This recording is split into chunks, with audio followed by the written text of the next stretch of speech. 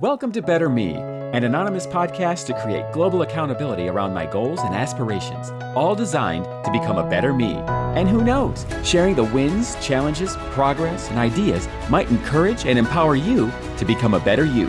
Let's get started. Hello, Better Me podcast listeners. Today is Sunday, December 4th, 2022.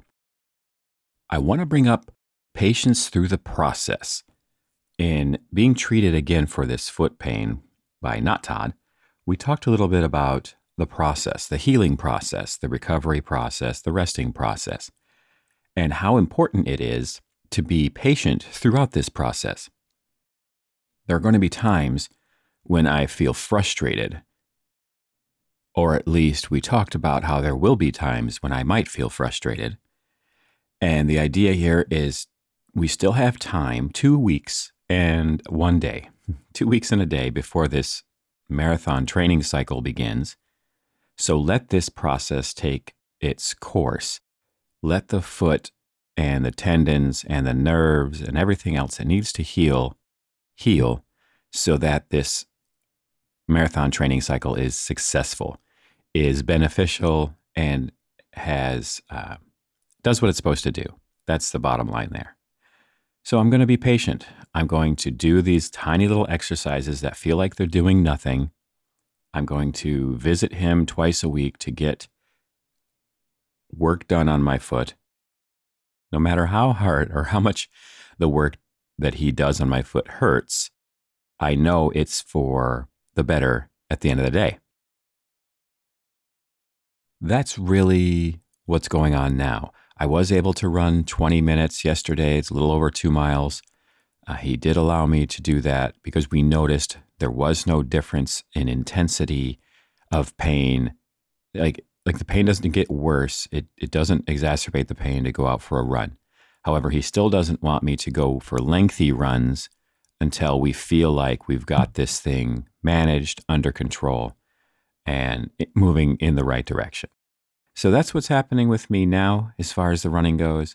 The temperature's getting colder and colder as the winter gets deeper and deeper into it, which that in itself, if I was to talk about that, anything under 20 degrees, I no longer find comfortable while running. A lot of people might not be comfortable in the 30-degree weather, which is still below freezing at 30 degrees, but for me, I can handle it a little bit under 30, a little bit 22, 24. But when it starts dropping to the teens, that's where I really struggle with breathing. It just with everything really. Everything burns and aches. And the reality is, the reality is that when I'm running my marathons, I'm never going to be running them in 18-degree weather. That's never going to happen. I have no desire to do that. I have, however, ran some in 28-degree weather. And I've ran some in 90-degree weather. But as far as 18-degree weather with blustery winds and ice, I personally don't see the benefit in putting myself through something like that. Some might say, oh, well, if you train in those conditions, then being in better conditions will be all the easier. While that may be true, I don't find any benefit to training in those conditions when I could suffer getting a cold or a sore throat, or I could slip and twist my ankle on some ice that I didn't see. All of those potential hazards are pointless to face if I'm not training to actually go run an icy, snowy marathon. That all being said, I'm just not going to go out in sub 20-degree weather. Today, for example, it's 13. Not a day I'm going to go out and run. So I'll sit on my stationary bike for the day. I don't have a scheduled run anyway. I was just going to go out and do maybe another 2-mile run again today just to keep the feet and the legs doing the thing. But I can do that on the bike as well.